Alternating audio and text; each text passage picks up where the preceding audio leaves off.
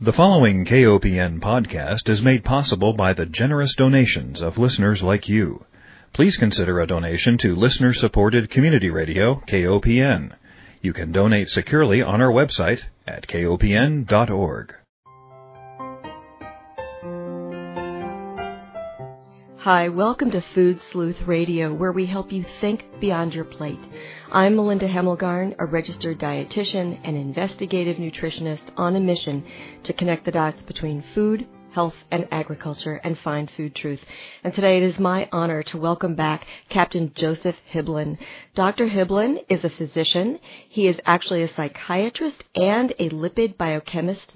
He is an authority on omega-3 fatty acid research, which is why I was so anxious to have him on today. This is an area of hot research and debate.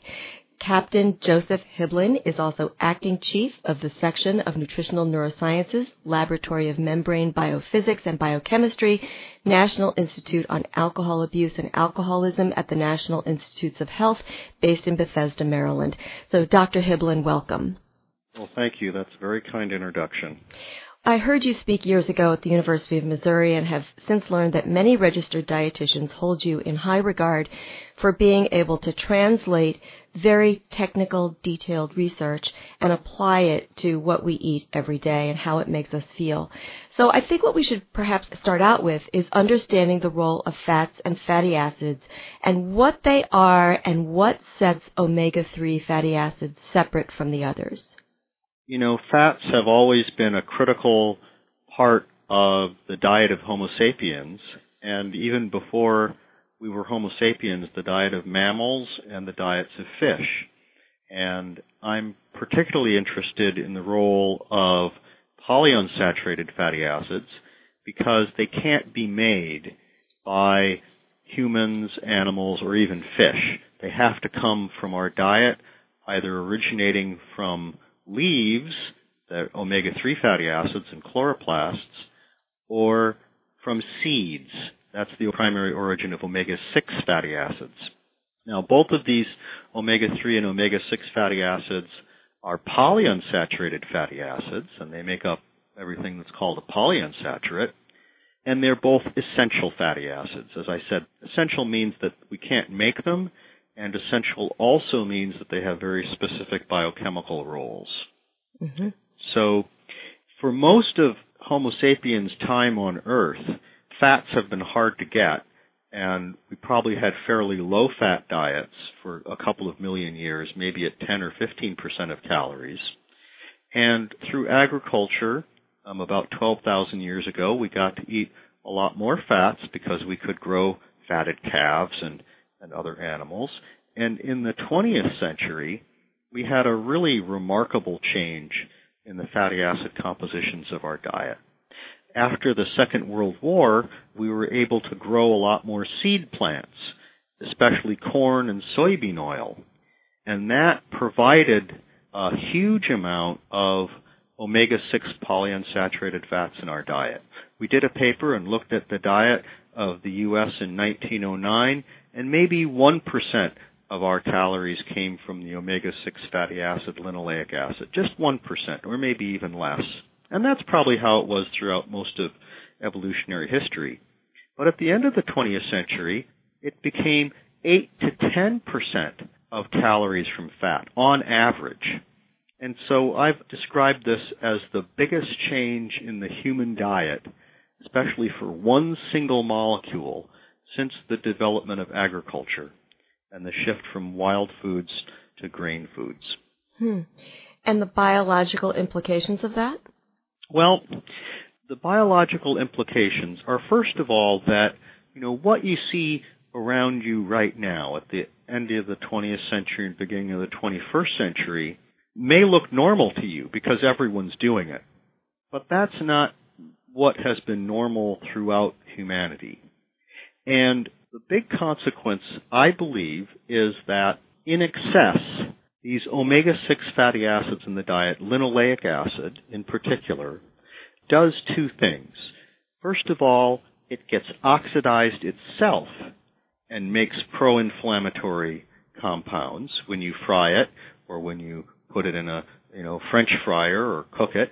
And secondarily, this linoleic acid from seed oils it's the building block of a molecule called arachidonic acid. And during evolution, or if you were eating a Mediterranean diet and you didn't eat so many seed oils, you ate fruit oils like olive oil, and you ate fish, your body composition was probably about 50-50 arachidonic acid and the other 50% the omega-3 fatty acids, EPA and DHA. And so when your body was triggered to respond to inflammatory signals or provocations, the enzymes are indiscriminate, and they just sort of digest what's in front of them. And if 50-50 is there, they have sort of a balance of what they produce. But now, with this excess in omega-6, the color of our bodies, the composition has changed. So in the U.S., it's 80 or 83% of the bioactive fatty acids are now arachidonic acid. And so when the body gets signaled to respond, they're indiscriminate, so instead of choosing 50-50, it has an 80% chance of making arachidonic acid. And we have known the biochemistry of the molecules that are made from arachidonic acid for a long time, that they hyper-excite and overextend the inflammatory response. They create eicosanoids like prostaglandin E2, prostaglandin F2 alpha, that we know that those receptors potently activate and prolong immune responses from the macrophage, from the T cells, from vascular cell walls. Now, if you take the same fatty acids and take the same enzymes, and instead of starting with arachidonic acid, you start with EPA and DHA, they produce eicosanoids that, people talk about them being anti-inflammatory. For the most part, that's not really the case. It's just that the EPA and the DHA are not potently inflammatory.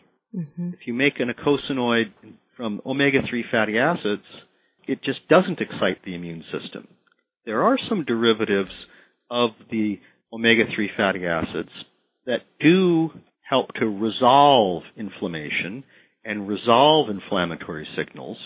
And Dr. Sirhan has identified those in the components of resolvins and docosanoids, things coming from EPA and coming from DHA. And we know that, the immune system has to respond and activate when it's provoked, but then it also has to shut down and shut itself off. And the resolvins, the things from EPA and DHA, help to shut off the immune system.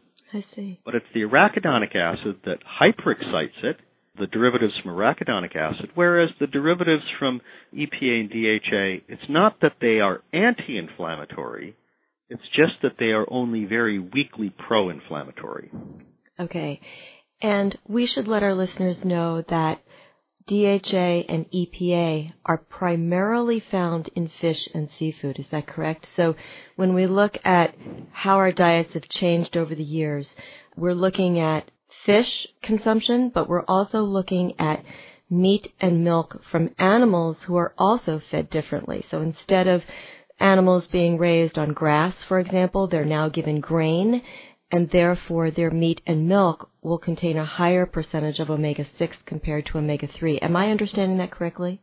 That's absolutely correct, and thank you for, I go on and on sometimes, and thank you for reminding your listeners that these fatty acids, EPA and DHA, these long-chain omega-3s, are often called marine fatty acids.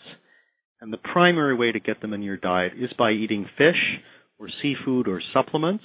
And if you eat flaxseed oil, you can make limited amounts of those fatty acids, but they're primarily from the direct consumption of fish. Now, in the 20th century, we didn't really find that people in the U.S. were eating less fish.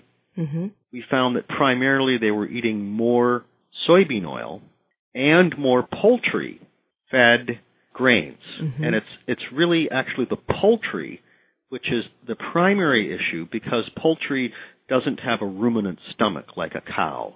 A cow eats the grains and it digests and breaks up the polyunsaturates a great deal in its ruminant stomach. But pigs and especially poultry, which went from 1% of calories to 10% of calories, is really a high-load vehicle for linoleic acid as well. That's very interesting. Well, I think that the effects on our bodies by changing the ratio of fatty acids in our diet have been truly fascinating. And I remember in your talk, actually you spoke at the University of Missouri a couple of years ago, and I've since followed you online, some of your research and presentations, looking at some of the metabolic consequences of making that shift. And I think the one that, well, there are several, but the one that really strikes me so much is that you believe that a substantial proportion of emotional distress in modern society might be reversed by adequate intakes of omega-3 fatty acids, and much of your research has gone towards looking at returning veterans. And I wonder if you could talk a little bit about how that works. Right. I think that this is a very important question to ask, not only in terms of its sort of basic science and cool understanding about how the brain works, but much more importantly because this is a way that we might be able to reduce suffering and emotional distress. So when we look at animal models and we reproduce in animal models what's happened to the U.S. diet with this flood of omega-6 fatty acids, we find some very interesting changes in the brain, some very profound changes. So, apart from what's going on in the immune system, you have to think about what happens to neurons, the cell in the brain. That's the fundamental unit of the brain. A neuron is like a tree, and it's got roots, dendrites, and it's got branches called axons and axon proliferation, and then they all have synapses, like little leaves out there. And one way that I am now fond of presenting this concept to people is to think about the parable of the seed in the soil. That a seed has genetic potential, but unless the seed hits the soil, it can't grow a tree. But a tree also needs sunshine and rain. Now, if that tree is a neuron, the sunshine and rain is family love and social learning.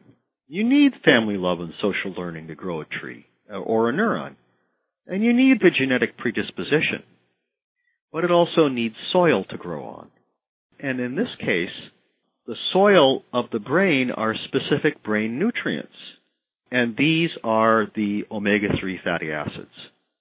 Now, without good family love and learning, or with poor soil, you kind of get a Charlie Brown-looking tree that doesn't have branches and doesn't have leaves. And you can get there either through a rotten society or you can get there through rotten soil, with leads in the soil. And that affects the fundamental unit of the nervous system, the neuron and the brain. And when we do this in animal models, we can change one molecule in the diet of the rodents and either have beautiful proliferating neurons, or we can have neurons that have half as many branches and half as many synapses and leaves.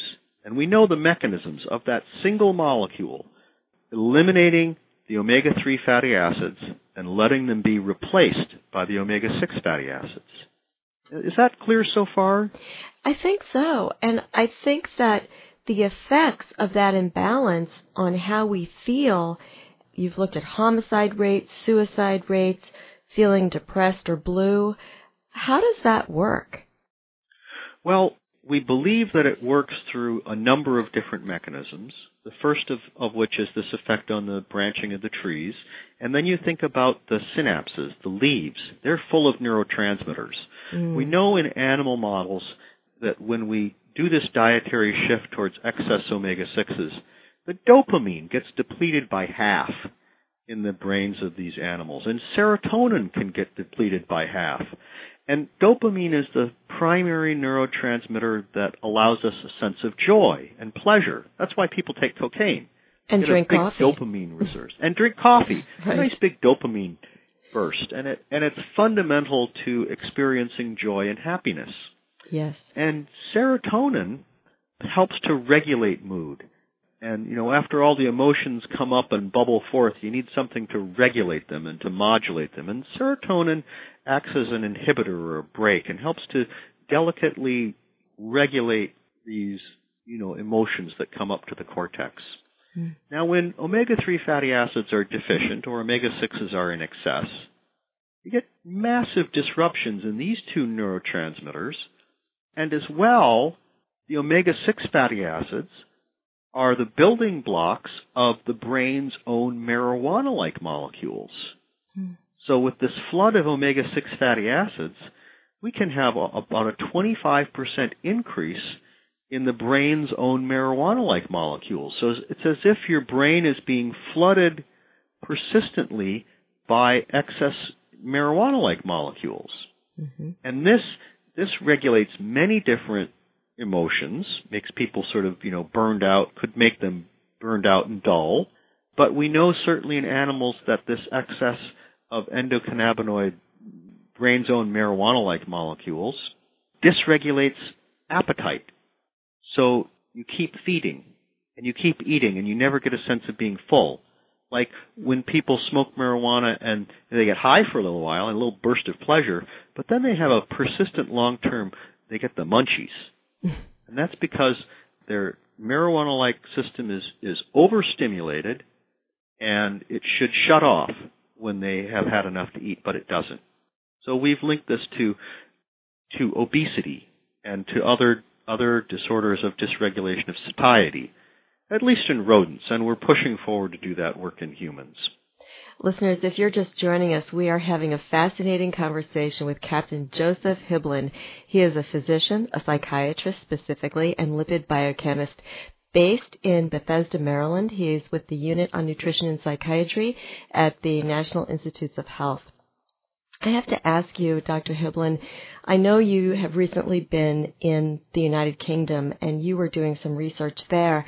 It was a longitudinal study that you've been looking at with parents and children and examining the residual effects of nutritional insufficiencies in pregnancy and childhood and the neurodevelopmental outcomes. And when I say nutritional deficiencies, I'm speaking specifically of omega-3 fatty acids. So in the diets of children or pregnant women when children are developing in utero, what have you found to be the results of an omega-3 deficient diet during that time of development? Right. Well, more specifically, we looked at the dietary intake of seafood in the mothers during pregnancy. And I say seafood rather than omega-3s because that's what we could count.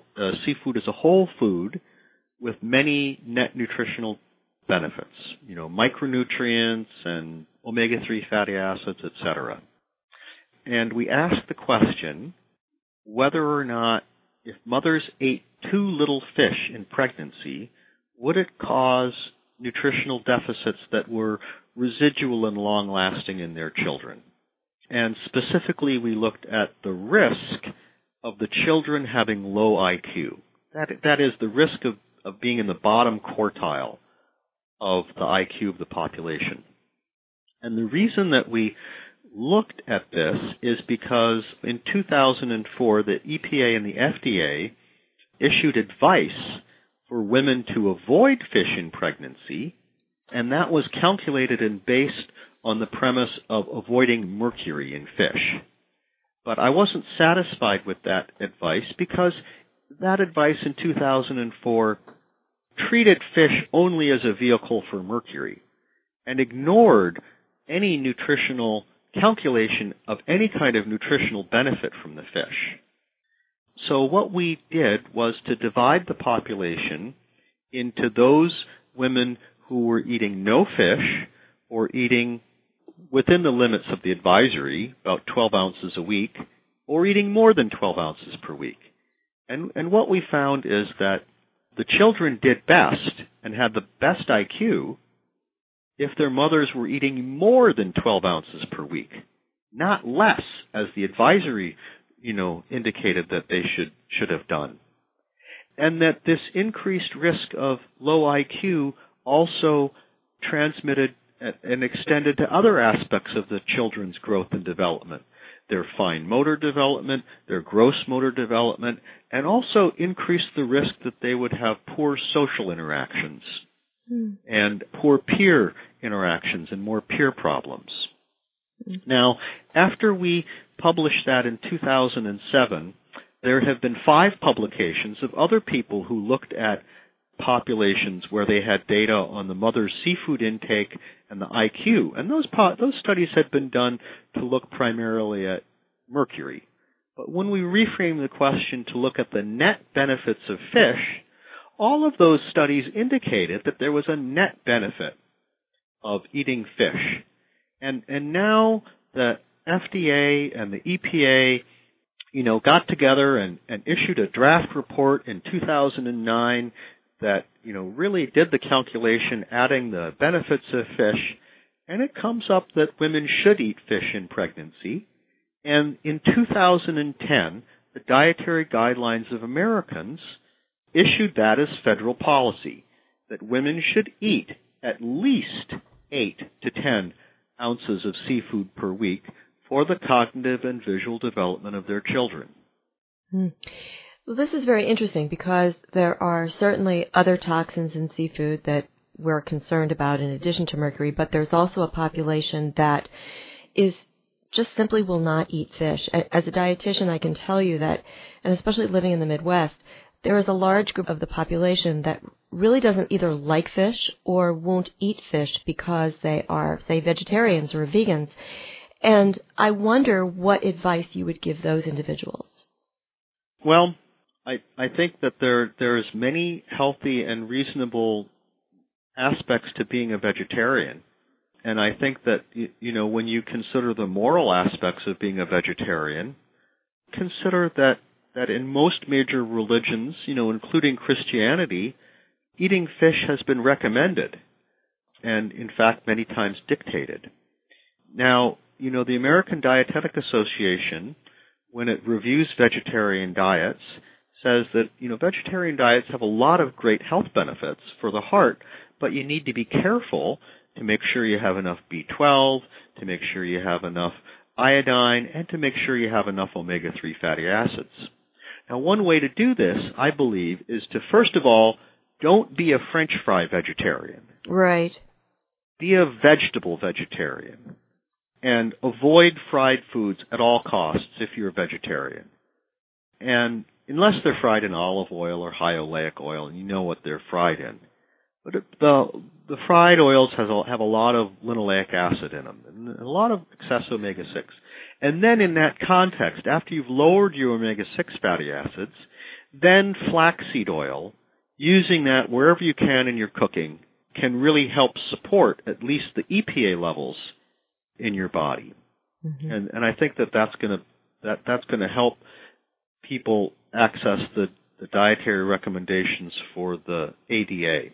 Mm-hmm. Now, with regards to people who will eat meat, there's eggs that are highly enriched in omega-3 fatty acids, and we have a project going sponsored by the U.S. military where we've changed the diets of not only the laying chickens but the broiler chickens, and we've made super chickens that are really high in omega-3 fatty acids. And you can get now, it's not commercially available, but we can now deliver the same amount of omega-3s in a serving of whitefish, that we can do that in a serving of chicken. Wow. So coming to you soon, we hope. Right. And also, try different foods out there in the Midwest. I'm from the Midwest. Try them. You might like them. There's a great video in West Virginia where we got a sardine club going in the middle school, and the video shows a bunch of parents sitting around a lunch table, and the coach comes and opens a can of sardines, and he says, "Who'd like some sardines?" And all the adults get off the table and say, "Ew, I don't want to eat those." And then they swap, and they have all the kids around the table, and the kids all get excited. Yeah. They want the omega-3 fatty acids. I'm a big sardine fan. They want the sardines. I'm a big sardine fan myself. I hear you. And what's going on too, I see a lot of fortification of dairy products, for example. A lot of milk now on the shelf has been fortified with EPA and DHA. And some of the compounds used to fortify the dairy products are either fish oil or algae. Do you have any words about the different sources of the DHA and EPA? Well, I think that it's much more important that you're getting EPA and DHA than in any way that you can. Now, milk and fortified foods are good sources. Individually, that one food may not have as much as you need, but if you push and change your whole diet towards them, then you can start to accumulate as much better levels of omega-3 fatty acids. But again, do this in the context of lowering the background linoleic acid into levels that were more like what we evolved on as human beings. Right, for 1%. Yeah, that is excellent advice. And we just have a minute left, so I have to ask you one burning question, because I think the American public is famous for this. If a little is good, then more is better. Is there an amount beyond which we would say, you're really going overboard with, say, your supplementation? And is there an ideal dose that we can maybe recommend? Well, even in this recent paper by Fenton, where they looked at a lot of animal studies and saw effects of omega-3 fatty acids in inflammation and infection, even in that paper, when they look at the human data, they recognize and say that, the big dietary guidelines committee in the U.S. and in Europe and around the world have not set an upper limit as to when too much when omega-3 fatty acids is too much. Now, in Europe, they say 5 grams a day. Not necessarily that it's going to necessarily start to harm you, but you don't need any more than that. And in the U.S., that level is they say 3 grams a day. And it's true, you'll probably plateau for your health benefits, certainly beyond 3 to 5, somewhere in the range of 3 to 5 grams a day of omega-3 fatty acids. And do you need more than that? Probably don't need more than that. Is it going to harm you?